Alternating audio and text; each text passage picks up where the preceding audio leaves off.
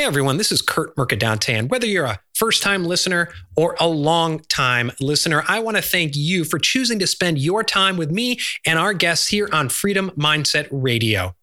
You know, now more than ever in this turbulent time, it's important to share and spread our message of freedom and fulfillment around the globe. So if you get value from this podcast, I have a favor to ask. If you could go wherever you listen to this podcast and leave us a positive rating and review, that helps us carry our message further around the globe.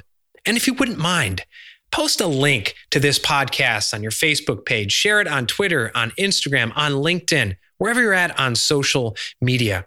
I want to thank you for helping us take our message to those people around the globe who truly need it. And I want to thank you for being a loyal listener.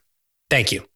Test scores aren't everything. Kids are way more than test scores, and the bureaucrat never sees all of these other issues like gang violence going on in the schools, drug activity, mental health issues. These are things that need to be seen on the ground. What does the word freedom mean to you? Only you can define it in your life, and only you can decide to build the life of freedom and fulfillment you deserve. This is Freedom Mindset Radio. I'm your host, Kurt Mercadante, and we're grateful you're here.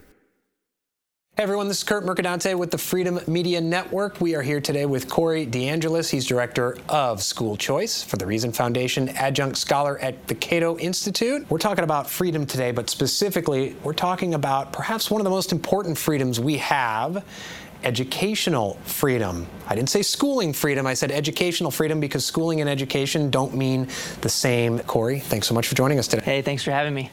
All right, Corey, so the only set question we ever have on this show, you've seen it, my shirt says it, the word freedom. What does the word freedom mean to you? Freedom from coercion. And if we're talking about the education sector, I'm mostly talking about having the freedom to take your education dollars for your child and use that education allotment at whatever school you want or whatever other type of educational setup you want, whether that's homeschooling or unschooling or a homeschool co-op or any type of private school. Or you could take that same educational allotment to your residentially assigned school if you want to do that too. Sure. When you think about coercion, you know, my wife and I, we unschool our kids, and a lot of people don't know what that is, and it's a term that it can be a loaded term, and we used to homeschool, and homeschool has become so mainstream that there's different segments of it within homeschooling, you know. But when thinking about coercion, you know, one of the first questions we get is, well, aren't you reporting in? How do they know, they, I guess meaning the government, right, or society or some self-appointed, you know, elders, how do they know that your kids are learning? From a freedom standpoint, what's wrong with that argument or that question? Well, they don't know what's going on in the government schools either. So, I mean, yeah, you can ask that same question right back at the traditional system. And by that logic, we shouldn't fund government-run systems either if they're not teaching kids to read and write or do math and arithmetic. So, and other behavioral, suicide rate, alcoholism, murders in the schools. There's a lot of problems going on with the government-run school system as well. And look, even if they do know that things aren't going on really well in that system, they're not doing anything about it to make anything better, except for throwing more money at the problem, which hasn't shown to improve outcomes in education over and over with all these different types of outcomes over time. And then secondly, I mean, it's not for them to know. It's not their children. It's your children. You should be the one determining whether the educational environment is working well for your child or not. And I think you have the most information about whether that's actually working for your child or not. What these bureaucrats typically do is they'll look at average test scores in a school and say, check, this one's working, or no, this one doesn't seem to be working because they have lower average test scores. But there's a lot of nuance in there and a lot of kids that are being served really well in school A and a lot of kids that aren't being really well served. And test scores aren't everything. Kids are way more than test scores, and the bureaucrat never sees all of these other issues like gang violence going on in the schools, drug activity, mental health issues. These are things that need to be seen on the ground, and I think parents have the best information to make these kinds of decisions. Yeah, and you know, Thomas Edison, the famous story of he was 8 years old and his teacher told him he had an addled brain. Nowadays, they give him drugs, tell him to sit down, shut up, you have a disorder. We may never have the light bulb. Now, people say that's hyperbole. Well, I don't know. His genius, people saw as a disorder and an addled brain. So his mom took him in and knew best for him. Even with our 4 kids, there's stark differences in how they learn and how they consume information between our daughter, who's 13, almost 14, and our son. And, our son, when there's other people around, he gets overstimulated. Now, we see a situation in a school where they may say he's got a problem. We're going to put him in the corner. We're going to do whatever. And the system seems to be set up in such an industrialized, militarized way that there's no, the parents do know best what's going on. Now, to some degree, and I think we talked about this, teachers can be correct in that, listen, it's a top-down model, I have no flexibility, things like that. But can you talk a little bit about the current model of schooling, not education, but schooling? And I think a lot of people don't understand that it wasn't always this way, this militarized industrial churn out the factory bots model. Yeah, I mean, we've had people educated in the homes for centuries, right? But starting in around 1852, we had our first compulsory education law in the United States, which was in Massachusetts. We actually had a compulsory education law in the Massachusetts colony before that, the Old Deluder Satan Act in 1647. So Massachusetts was a first on both of these laws. But so yeah, for a long time we had home-based schooling or one-room schoolhouses, not these huge, gigantic shopping mall warehouses essentially that we have today.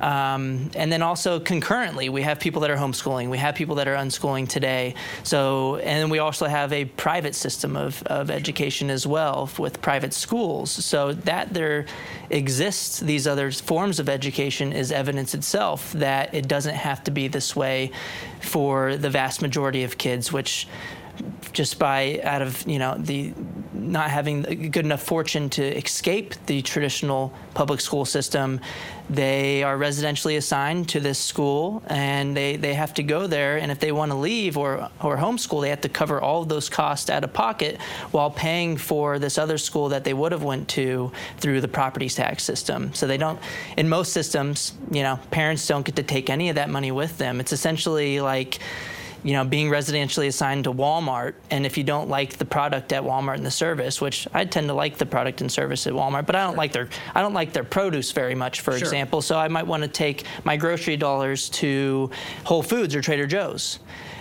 Today, I'm able to take my grocery dollars to Trader Joe's or Whole Foods, but in the school system, essentially, if you leave Walmart, your money has to stay with Walmart, which is a huge problem that I see in the current system. And one of the recent tweets, and by the way, if you're not following Corey on Twitter, you got to follow him. It's insightful, but yet funny, because there are some in the educational hierarchy whose heads are about to explode because you expose them.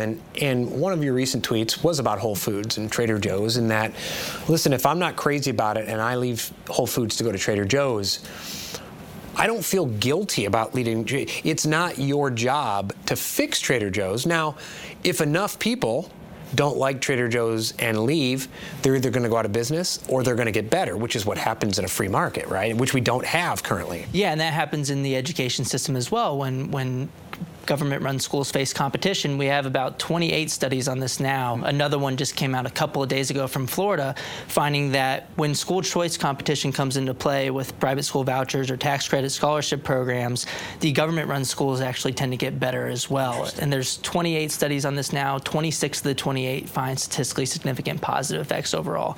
0 of these 28 studies find statistically significant negative effects overall. So when people say that, oh, we're just stealing money from the public schools, well, my first response is, well, no, you're not. School choice doesn't steal money from public schools. Public schools steal money from families.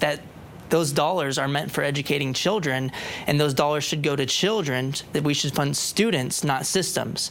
And those children should be able to, and their families should be able to pick where to take those education dollars. So the reality is that the current system is what is actually stealing money in the first place. People just deserve to have it back and deserve to be able to pick that government-run school or a private school or a homeschool option if they want. And with the Whole Foods versus Trader Joe's analogy, I mean, my argument was, a lot of people will say, oh, well, school choice hasn't been shown to fix public. That does nothing to fix the public schools where a lot of kids are stuck in right now. And my response was, well, if I go from Whole Foods or to Trader Joe's or vice versa, I don't worry about whether Trader Joe's is getting any better when I leave to Whole Foods. Right. I shouldn't be responsible for whether Trader Joe's gets any better. All I know is that I want to get a better outcome for myself.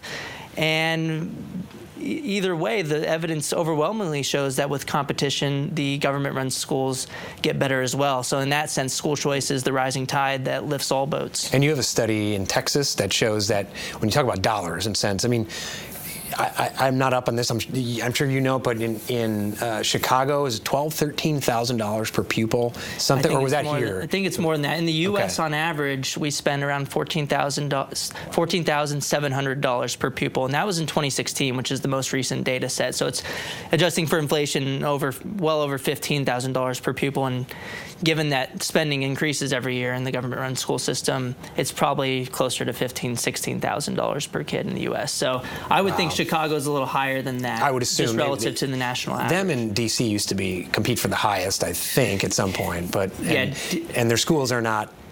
However you manage or measure outcomes, it ain't happening, right? Yeah, just so you brought up D.C. D.C. spends $28,000 per pupil, looking again at the National Center for Education Statistics 2016 data. If you take all the dollars spent divided by students, it's over $28,000 per pupil. So that's a ton of money, about twice the national average, and their outcomes aren't all that great in D.C. And if you look at the most recent federal evaluation of the D.C. voucher program, the kids in the voucher program only got, on average, in the most recent year of the evaluation, $9,500 per kid.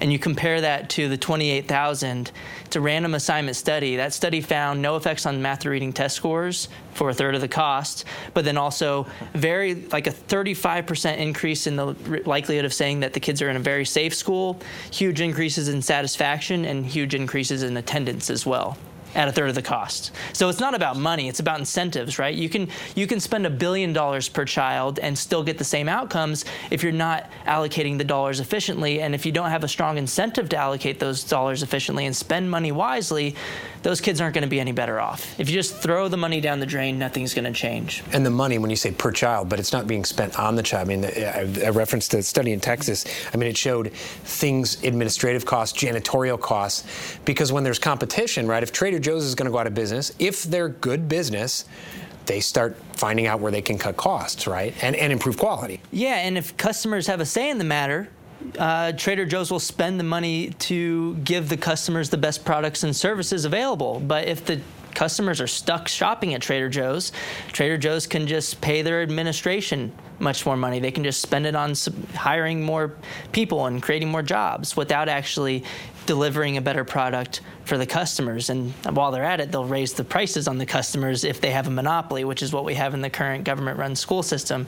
So in my study, I found that competition with charter schools, essentially in Texas, was associated with less spending on janitorial services and administrators and support staff. So that goes with the argument that monopolies lead to administrative bloat.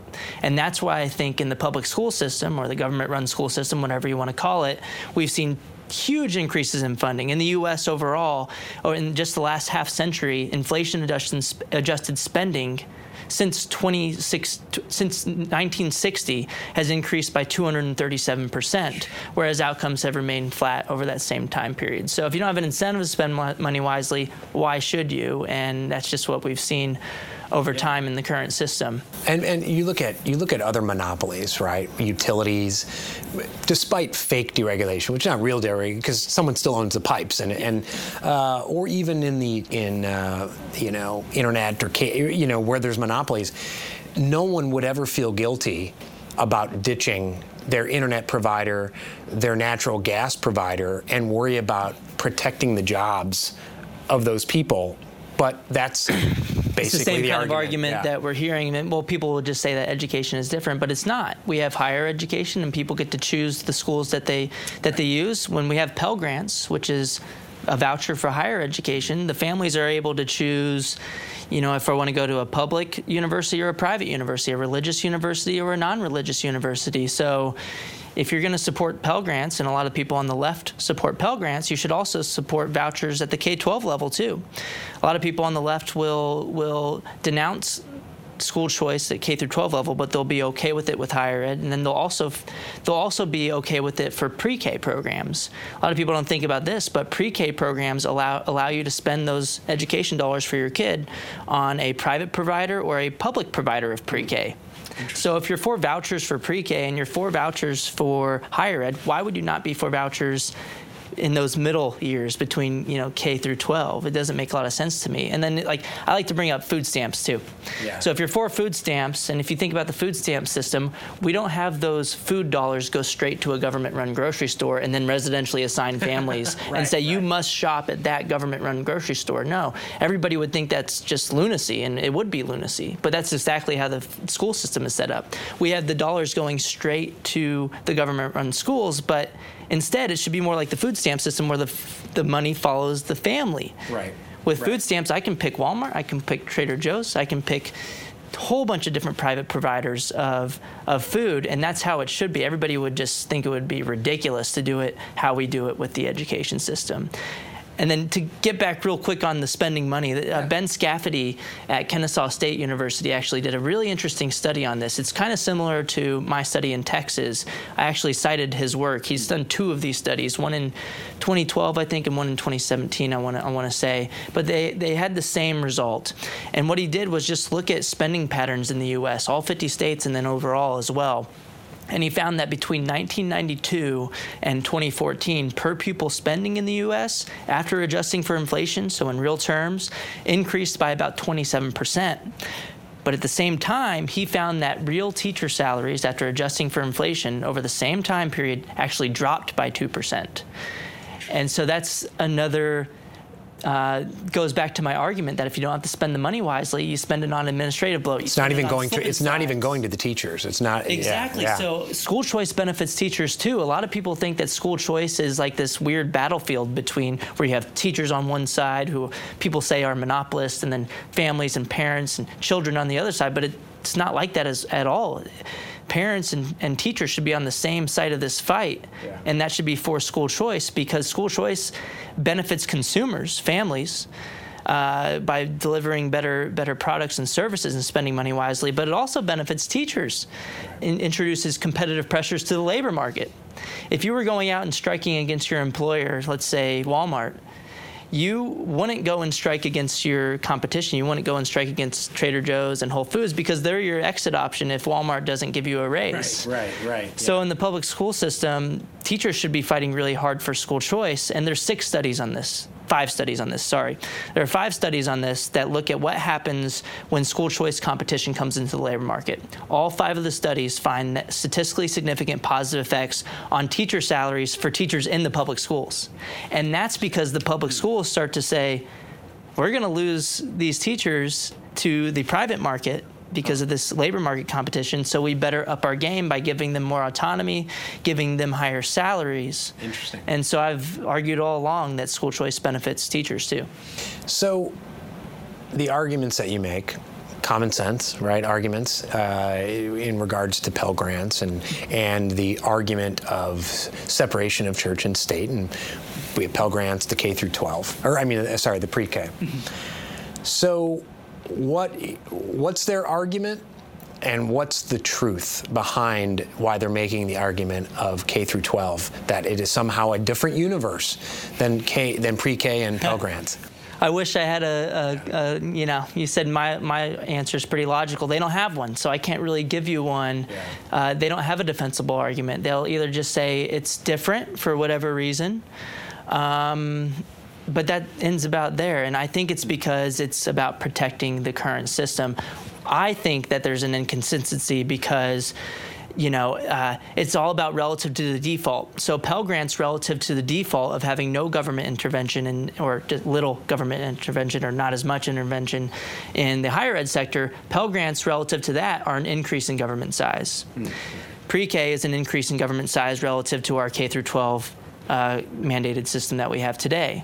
So vouchers are essentially a decrease in government control relative to the current system. And so they see that as a threat to the monopoly of the government-run schools. And look, I've said before millions and millions of times that school choice is not anti-government school. It's not anti-public school. It's not anti-charter school. It's just pro-child, pro-choice. It's pro-family. I don't care if you pick a private school or a public school or a magnet school or a charter school. I don't care if you want to do homeschooling or unschooling. If 10 years down the line after we have universal school choice, everybody's still in their government-run school, I'd be happy with that. Let's just keep it that way. I just want people to have the option to be able to leave if their school's not doing what they feel that needs to be done for their own children. So looking at the opponents, and a lot of people will say, right off the bat, teachers' unions, right, are opposing it. But there's also a number of folks that are in the kind of the, what would you call them, the Illuminati of education, right, who oppose it. Yeah. But I remember back in my political days looking at polling, and there were a lot of, if you go in rural areas, people who were programmed to be scared. They were in white rural areas who were programmed to be scared that, oh my gosh, school choice means they're going to bus these kids from the inner city to our schools. And then there was a certain amount of limousine liberals who thought the same thing. We're up in Lake County or Lake Forest, Illinois, right. And oh my gosh, now these inner city kids, it's better to keep them there. And, is the main thrust kind of all of the above?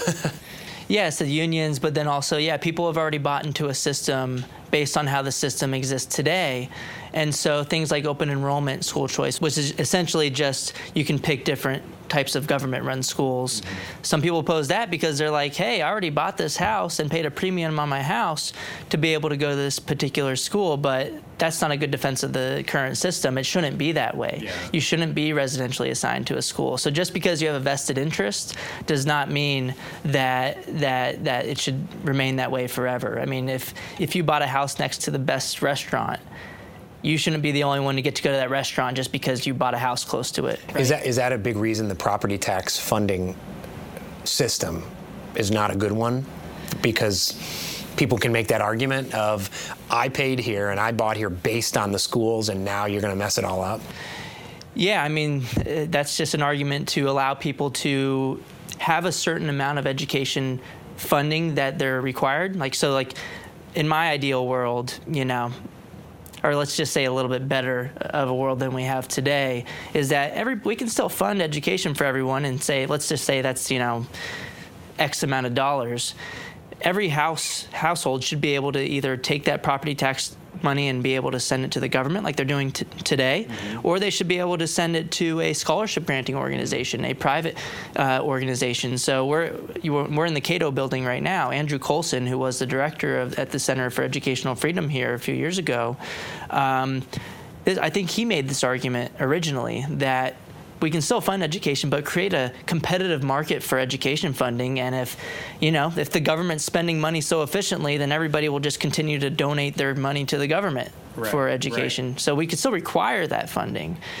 But hey, at least let's have a competitive market for this funding and say, well, I think this scholarship granting organization is much more efficient with my dollars, so I'm going to send my dollars there. And maybe I send 50% of my dollars here, 50% of my dollars there, because this is actually leading to a better educational system.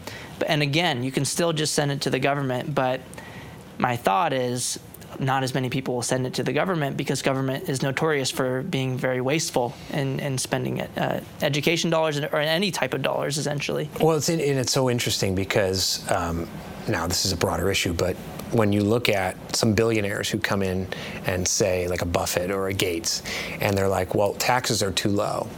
There got to be more taxes. But, well, they're not. They didn't choose to pay more taxes. But when you look at, say, a Gates, his dollars, I mean, he's an intelligent guy, I would assume, right? He's not sending money when he has a choice. He's not sending. Now, we could argue, maybe we talk about how he's spending his money and whether it's wisely, but he's not the bottom line is he trusts himself, he trusts private foundations versus he's not sending it to the U.S. government, directly. But isn't that amazing how these billionaires who want everyone else to pay more taxes when it comes to how they're going to spend their own money, they don't trust it. And they don't think other people, I think, right? It doesn't come down to fundamentally, you see this on healthcare choice and you see it on educational choice. Fundamentally, people think that humans are too dumb to be able to make a choice.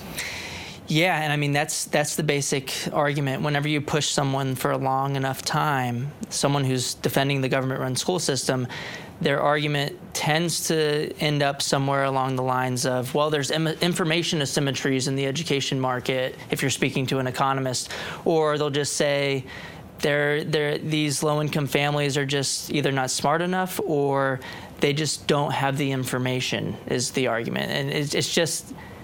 They'll be kind of nice about how they say it, but the thrust of the argument is that, well, the bureaucrats in Washington know much better about your kid, what your kids need than you do, so you shouldn't be able to pick schools because they're going to advertise to you, and if they advertise to you, you're going to be tricked.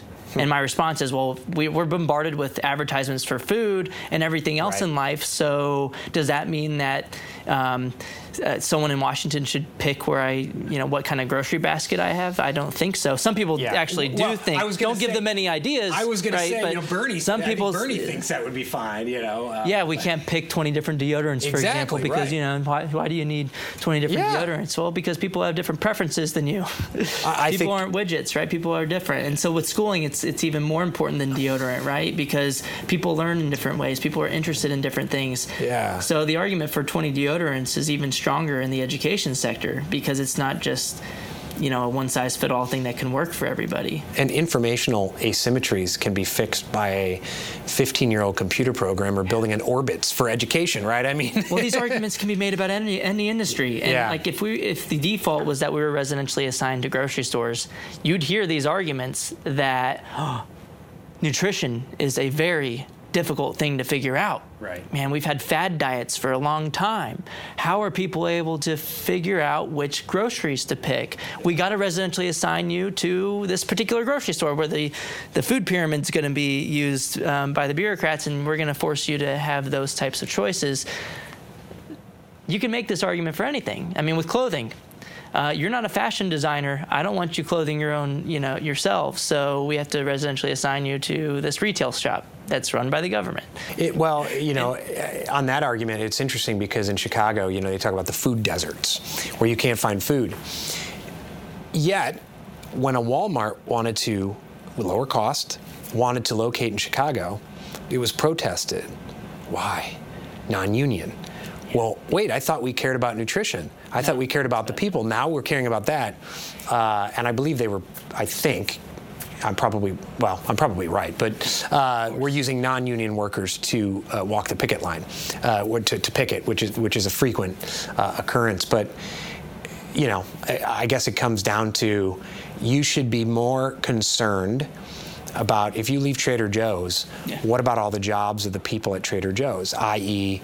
the teachers? Everything you've shown, all the data shows that actually this competitive pressures will make them better.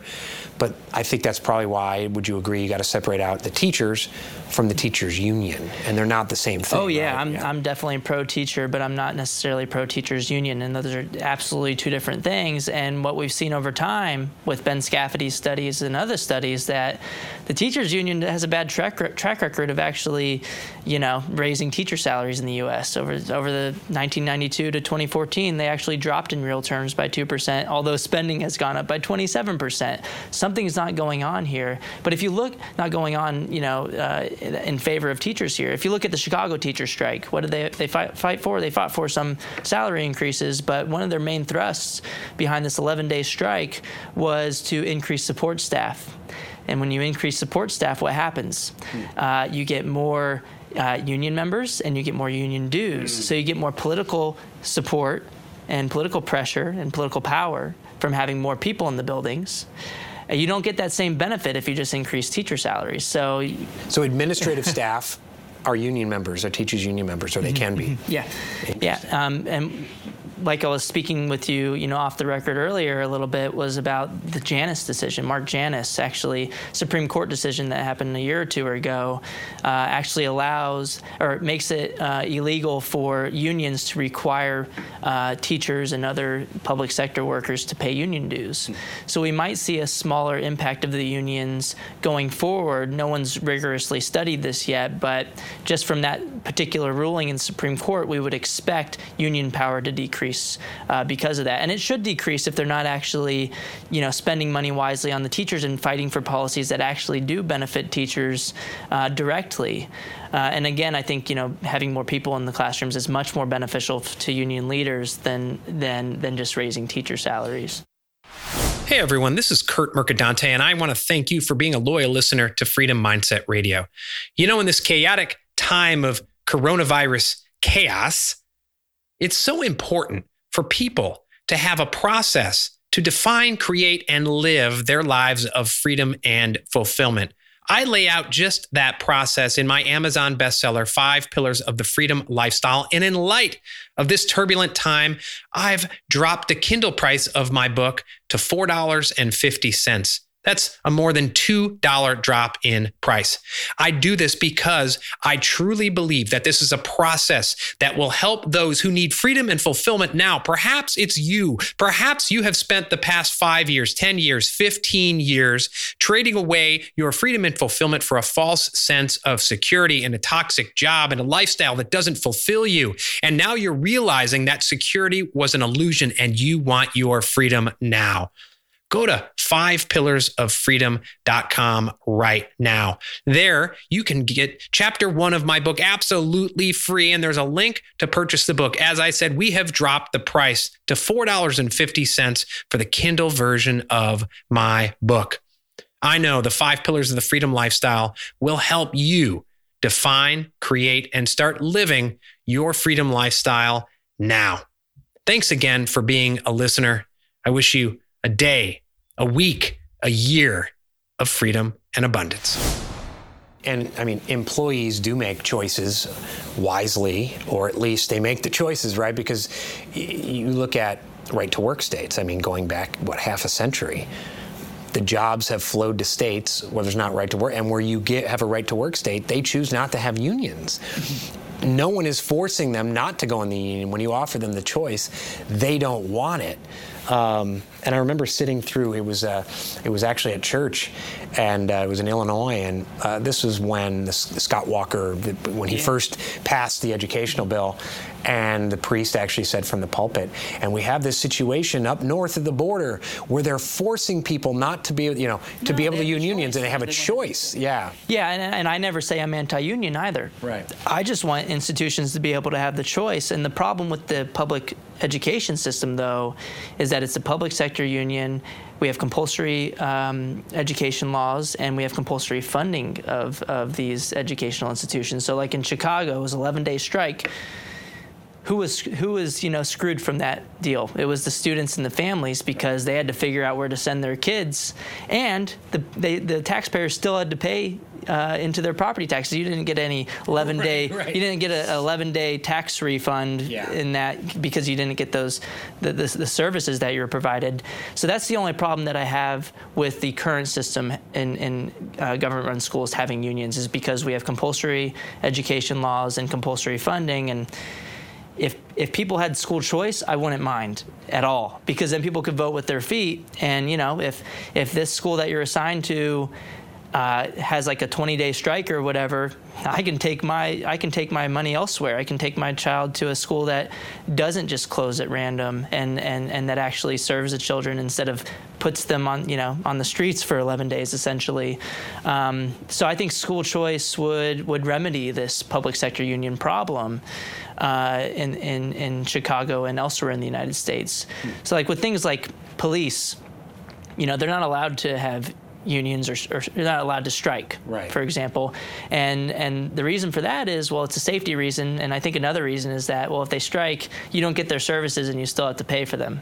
Right. And we can talk about how that could be fixed, but that's not as easy of a fix as school choice, where school choice is, you can vote with your feet to another place. And what's good is if you vote with your feet to another place, then the school districts would actually have an incentive to spend the money wisely. Right. But what happens currently is the customers are the ones that are feeling all the pain. And so nothing really changes, and the spending patterns kind of return to their normal course, and they just throw more bodies into because they have to be buildings. customers. They're compelled to be customers of you. They can't choose. Yeah. Yeah, and so like if I'm striking against Walmart and I'm a Walmart employee, I want Walmart to feel the pain. I don't want the customers of Walmart to feel the pain, right? Because I want the employer to pay me more. That's the point of a strike. Yeah.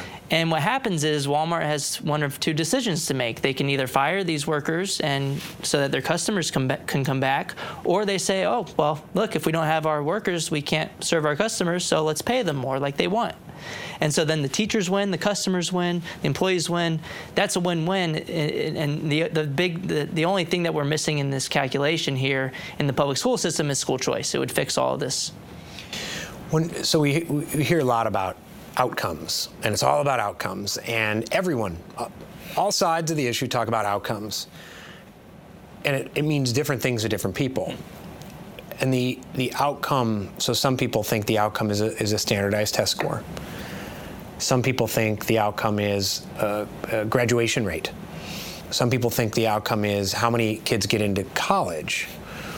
Are any of those actually outcomes that should matter? I mean, I guess in the short term, right, I guess any outcome's better. If you're going to a drug-infested, gang-infested school in Chicago, living and being alive is an outcome. Yeah. But where should we get to in really looking at outcomes that matter from our schooling system? Yeah, I mean, all those things that you listed are inputs, not outputs, right? Those are not outcomes that we actually care about. So if you were just to step away from the system real quick and have a conversation with any normal person, and you said, what's your goal of the education system, or what's the goal of education in general, they would tell you, I want my children to live a successful life. And that might mean a different thing to your family than it does to my family. It might be, going out and making a lot of money. It might be just being happy with your life. It might be, but they wouldn't just say, oh, I want them to be able to do a really good job at bubbling in answers and getting a high as a standardized test score as possible. They might say that because they think that that's a way to be successful in these other things, and they think that might be a path to college and higher paying jobs is what they really want. So these things are just inputs, not outputs. And also, we talked about stuff like praxis, that employers are looking at things beyond degrees and beyond standardized tests now. They're looking at things like portfolios. What can you actually produce?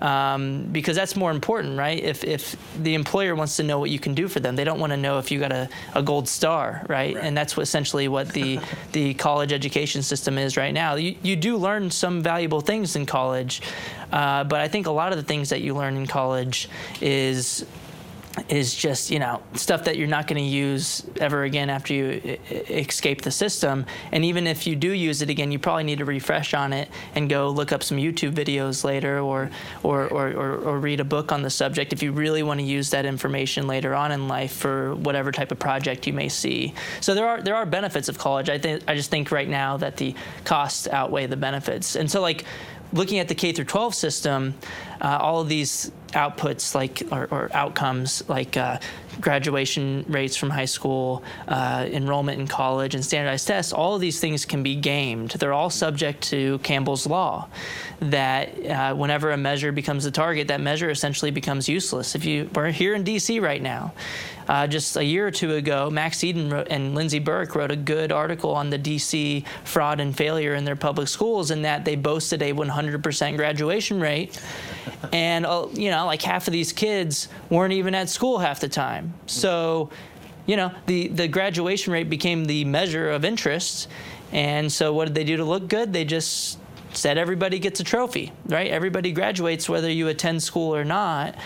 And so we saw this with the Atlanta cheating scandal on the test. They were actually bubbling in answers for students to get higher test scores. And then also just there's the issues of teaching to the test. So maximizing standardized test scores does not maximize. Because they get dollars for that, right? I mean, in many cases. There's an incentive to do this. And especially when you assign an incentive to these outcome measures, it definitely makes the outcome measure useless. But even if you don't have a financial incentive to do so, there's just this appearance incentive. And so I think that's a huge issue. I think it's a bigger issue in the system of residentially assigned government schools because customers can see, all this bogus that's going on. And if they see that there's bogus going on, they can vote with their feet to other schools, and they can see the quality of those schools, with rating systems, with like 5-star rating systems. We have great school review scores. We have Google review scores that we can see whether these schools are good schools or not. We can ask people in our community whether they think this particular school is a good school or not. Mm-hmm. And if you ask parents why they pick particular schools, one school over another, there's been long surveys on this. So like Jason Bedrick from EdChoice and Lindsay Burke from the Heritage Foundation did a survey of over 13,000 families in Florida using their education savings account program, which is a private school choice program that it's essentially like a voucher. And they ranked standardized test scores out of like 10 or 15 different things almost at the very bottom. I want to say it was the very bottom. Only 4% of the respondents, of these 13,000 respondents, listed standardized test scores as one of their top 3 reasons for choosing their particular school. They listed things like safety. They listed things like culture of the school. They listed things like civic education and moral education. And so families value a lot more than what's your high school graduation rate, what's your college enrollment rate, what's your standardized test score.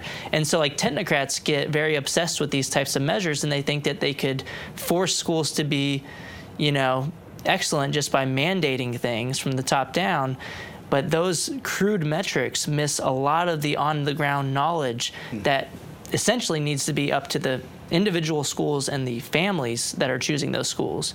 I mean, so like, how do we choose restaurants? We don't say that the average calorie level of something on the menu here is X, and that therefore makes it a good or bad restaurant. That's essentially like saying this school has an average standardized math score of X. Right. And so we don't pick restaurants like that. We don't pick schools like that. We already have people picking schools based on other things. Yeah, right. And so I think families have figured out that, rightly, that their kids are much more than standardized test scores. Us academics in the ivory tower, other academics in the ivory tower, haven't figured this out yet. And so the parents know a lot more than the experts. And I've always said all along that the parents are the true experts when it comes to education. So speaking of experts and the technocrats, right? So from the business side, and often you think of school choice, and you think in many cases it's Republican versus Democrat, or it's teachers unions versus Republicans, or whatever, or even business, right?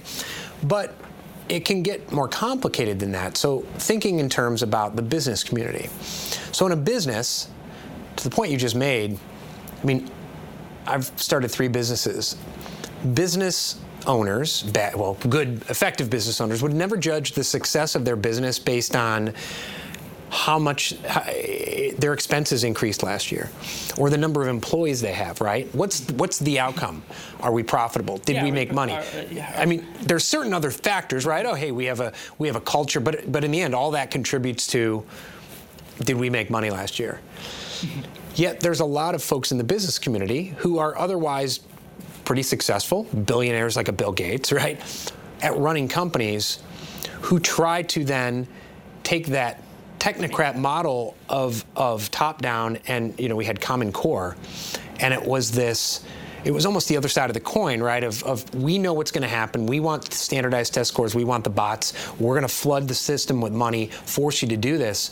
What's wrong with that model? Oh, there's a ton of stuff wrong with that model. First is, this whole way of thinking tends to come from a lot of very smart people, and I'll never say that Bill Gates is not a smart person. I'll never say that academics calling to end voucher programs based on test scores aren't smart people. I think they're very intelligent people. It's just they think that they're so smart that they think, to quote Adam Smith, that they're the man of the system, that that people are just pawns on chessboards that they can move around and configure to make the world perfect. The thing is, children's educations are much more complicated than a standardized test score. I mean, you can run a particular business and say our product is, for example, creating this widget, whatever it is, and we know if we created that widget or not. And so they can kind of run the factory that way and run the assembly line. But with children, there's so many different dimensions of quality. We've got, academics, which are slightly, covered by math and reading standardized test scores and science standardized test scores. But you got things like civic outcomes. You have social emotional learning. You have character building. You have morality building. You have, is the kid going to be involved in a gang when he goes to school? Is he getting beat up? Is there bullying going on? So there's a ton of different things that go into this process that the regulators they do not have that information. And even if you started reporting on this stuff, it just becomes infinitely complex that people from the top down cannot manage these systems no matter how smart you are. It's a knowledge problem, like Hayek would say. So like, for example, even if we bought the argument that test scores were perfect proxies for success, which they're not, because effects on test scores very often don't predict these longer term outcomes that we actually care about. And you can have, good test scores but bad safety at your school. So there's a lot of disconnects there in the literature, which I could talk to or we could link to in the comments later. But even if we bought the argument that test scores were perfect proxies for long-term outcomes, none of these regulators perfectly control for the differences in students being served by the schools. So what we end up doing is punishing schools for serving disadvantaged students because we either just look at the average test scores or we look at things like test score growth, which is a little better, but different types of students grow at different rates. Less advantaged students grow at different rates. So even if you're looking at test score growth, that's a flawed metric as well. And the unintended consequence is that you're punishing schools for trying to serve disadvantaged kids. Yeah. And you reward schools for serving, the kids who just come from well-to-do families. And that's no way to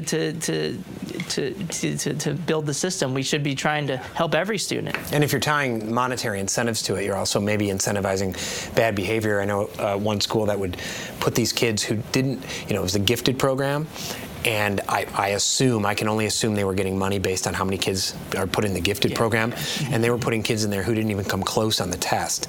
That's cruel to those students, but the principal's getting better marks, right? He's getting judged better, and they're making money, but it's cruel.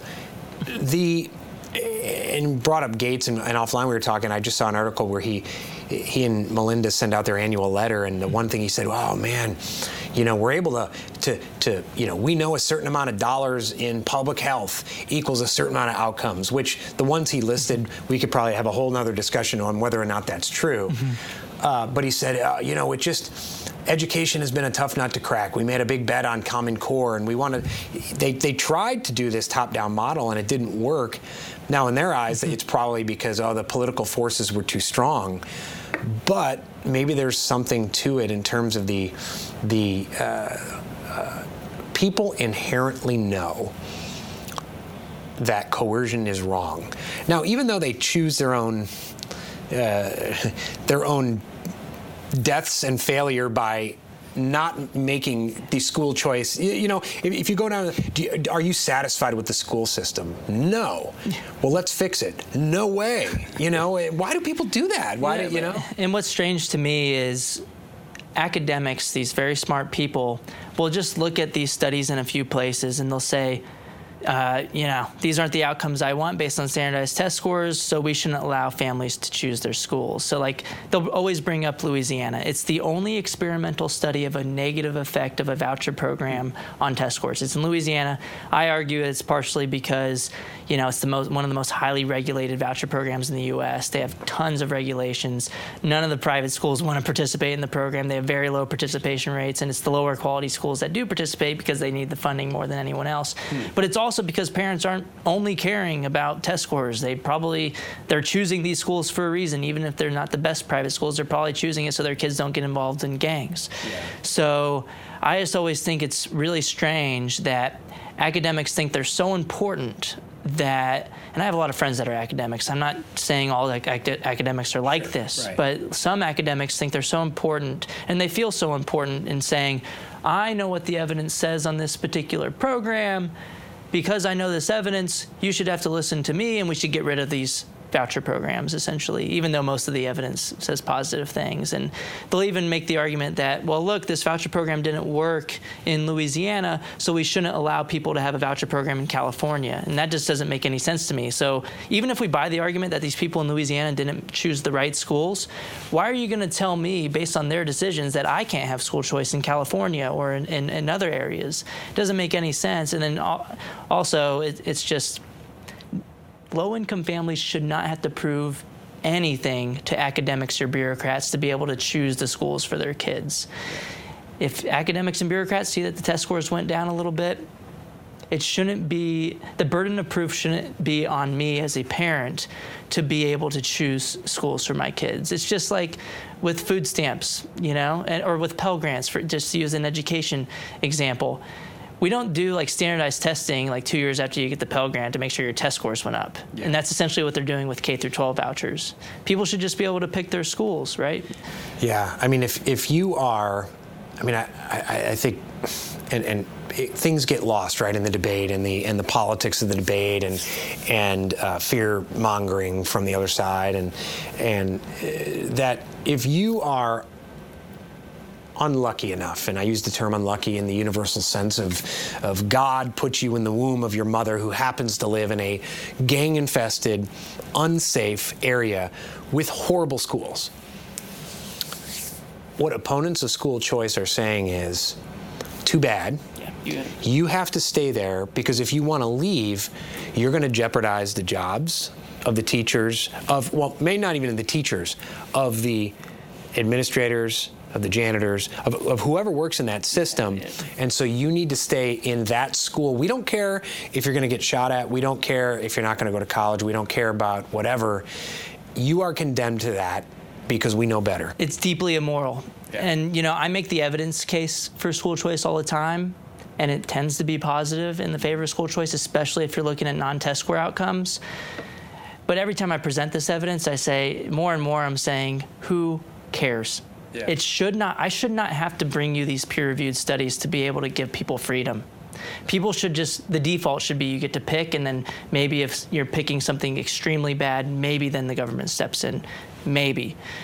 But the default should be that we should trust parents to make decisions for their own kids. We shouldn't residentially assign them to go to a particular school and not trust them. We trust them with everything else, essentially, in life. We should trust them with education as well.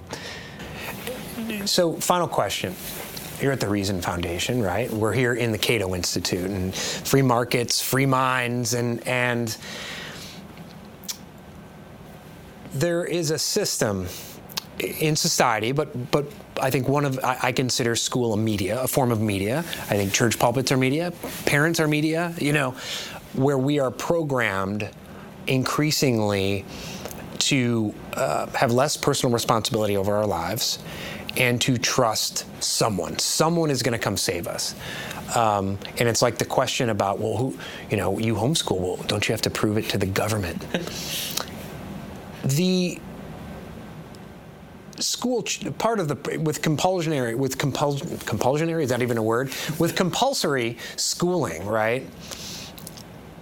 Beyond outcomes and beyond better education, isn't it a threat to just our way of life and freedom overall when we are churning out not only bots who may or may not be effective or useful for a job market that's going to change with automation and everything in 5 or 10 years, but when we are churning out people who, there's a lot of talk about fake news, but if you look at the founding of this country, fake news was abundant. I mean, Thomas Jefferson was funding fake news. Benjamin Franklin, every political party had their own newspaper, and yet we survived because we had critical thinkers who thought for themselves.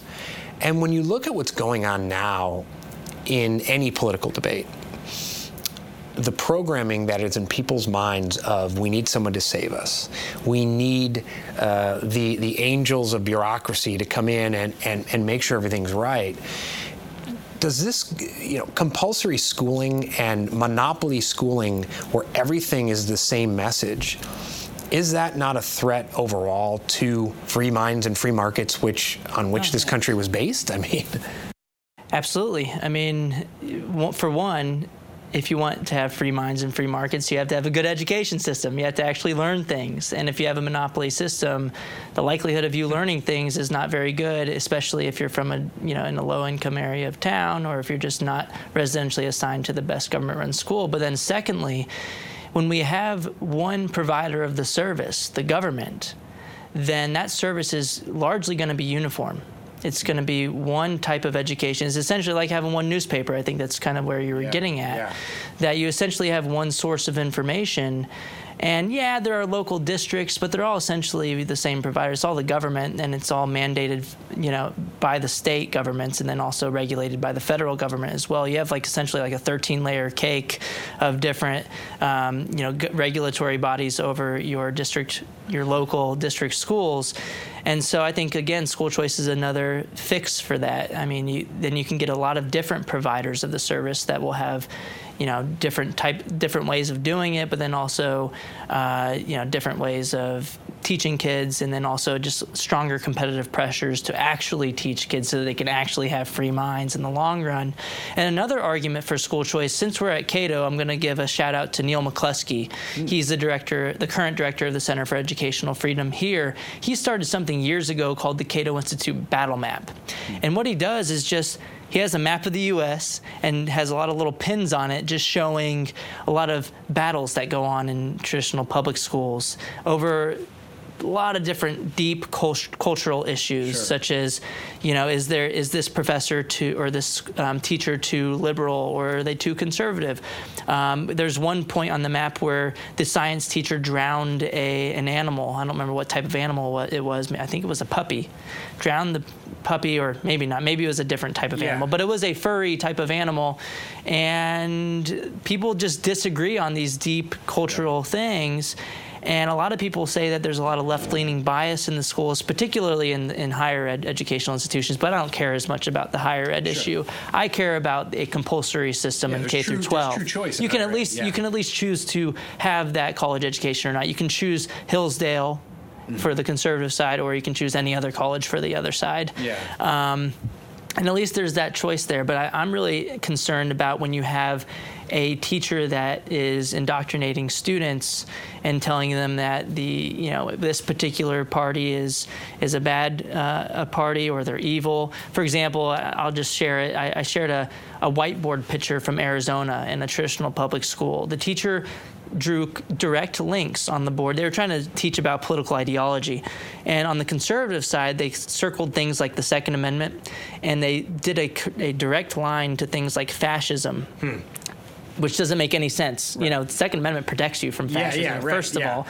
And then they also drew the line to genocide even. And it just blew my mind that type of things are going on in our schools. And I think that will be one of the ultimate biggest push for school choice in the future, is that parents are going to not like these deep problems that are going on, that they perceive to be deep problems going on in their schools, and they're going to argue, well, I should be able to send my kid to a different kind of school where my kid isn't being indoctrinated. And if the socialists wanted their own school, have it. I'm completely fine with that. I'm completely fine with that. But if we want to live in a pluralist society, we need to be able to be okay with other people choosing different things than we choose for our children. The problem is that people want to force other families to send their kids into the traditional public school system so that they can be indoctrinated in the way that they want other people's kids to be indoctrinated. That's the issue that I see, is that we have this push against pluralism. And before we cut off, I want to hit something I thought about on the previous question, which is, a lot of people, there's a moral imperative for school choice that, if you think about it, if you don't let people leave an unsafe school, you're dooming them to be in a school where it ruins their life in the long run, but then also makes them subject to gang activity, drugs, and violence, which they would not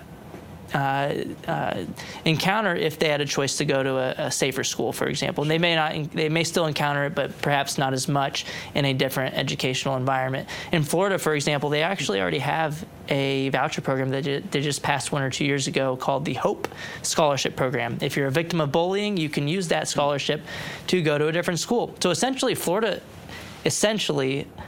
in a way, has universal school choice, because I could just say I was bullied, I'm going to go to a private school. But as of right now, I think only like 100 students are using it. But I think if people start figuring this out, you have to have like some type of written report, but anybody can get a written report. And so that could be a way to get school choice expanded much larger in the future if we see people in Florida start to use this program more extensively. But you pointed out that some people will argue that, well, this will hurt the public schools if you allow people to take their education dollars elsewhere. But the thing is that most people don't think about this all that much, is that the traditional public schools, when they lose students to the school choice competition, actually financially benefit on a per pupil basis. And the reason for this is that even though traditional public schools are funded based on student enrollment counts, they're not completely funded based on student enrollment counts. It tends to be around 60 to 80% of your funding is determined by the number of students you have in the school. In Texas, for example, where I grew up, it's only about 66% of the funding. So if you think about that mathematically, when you lose the student to a private school, you get to keep 33% of the funding, and so mathematically you must have more dollars per pupil left behind in the school. And so I like to bring up the Trader Joe's thing again. Yeah. Just imagine if I left Trader Joe's to go to Whole Foods for whatever reason. I like Trader Joe's better myself, so let's just imagine I went from Whole Foods to Trader Joe's, and what if Whole Foods got to keep 33% of my grocery bill each week? They'd be super happy about that. Right. And so my argument is that the public schools should be super happy that they get to keep any money. They're actually profiting from school choice and competition from school choice. They should lose 100% of the funding for not educating those children. I always ask the defenders of the status quo, well, how many dollars should you get to keep for not educating this child? You get to keep 33% right now. How much more do you need? Yeah. And then they'll argue, well, we got to keep the lights on, right? There's fixed costs. But Trader Joe's has fixed costs. Whole Foods have fixed costs. They deal with it. And the reality is that all costs are variable in the long run.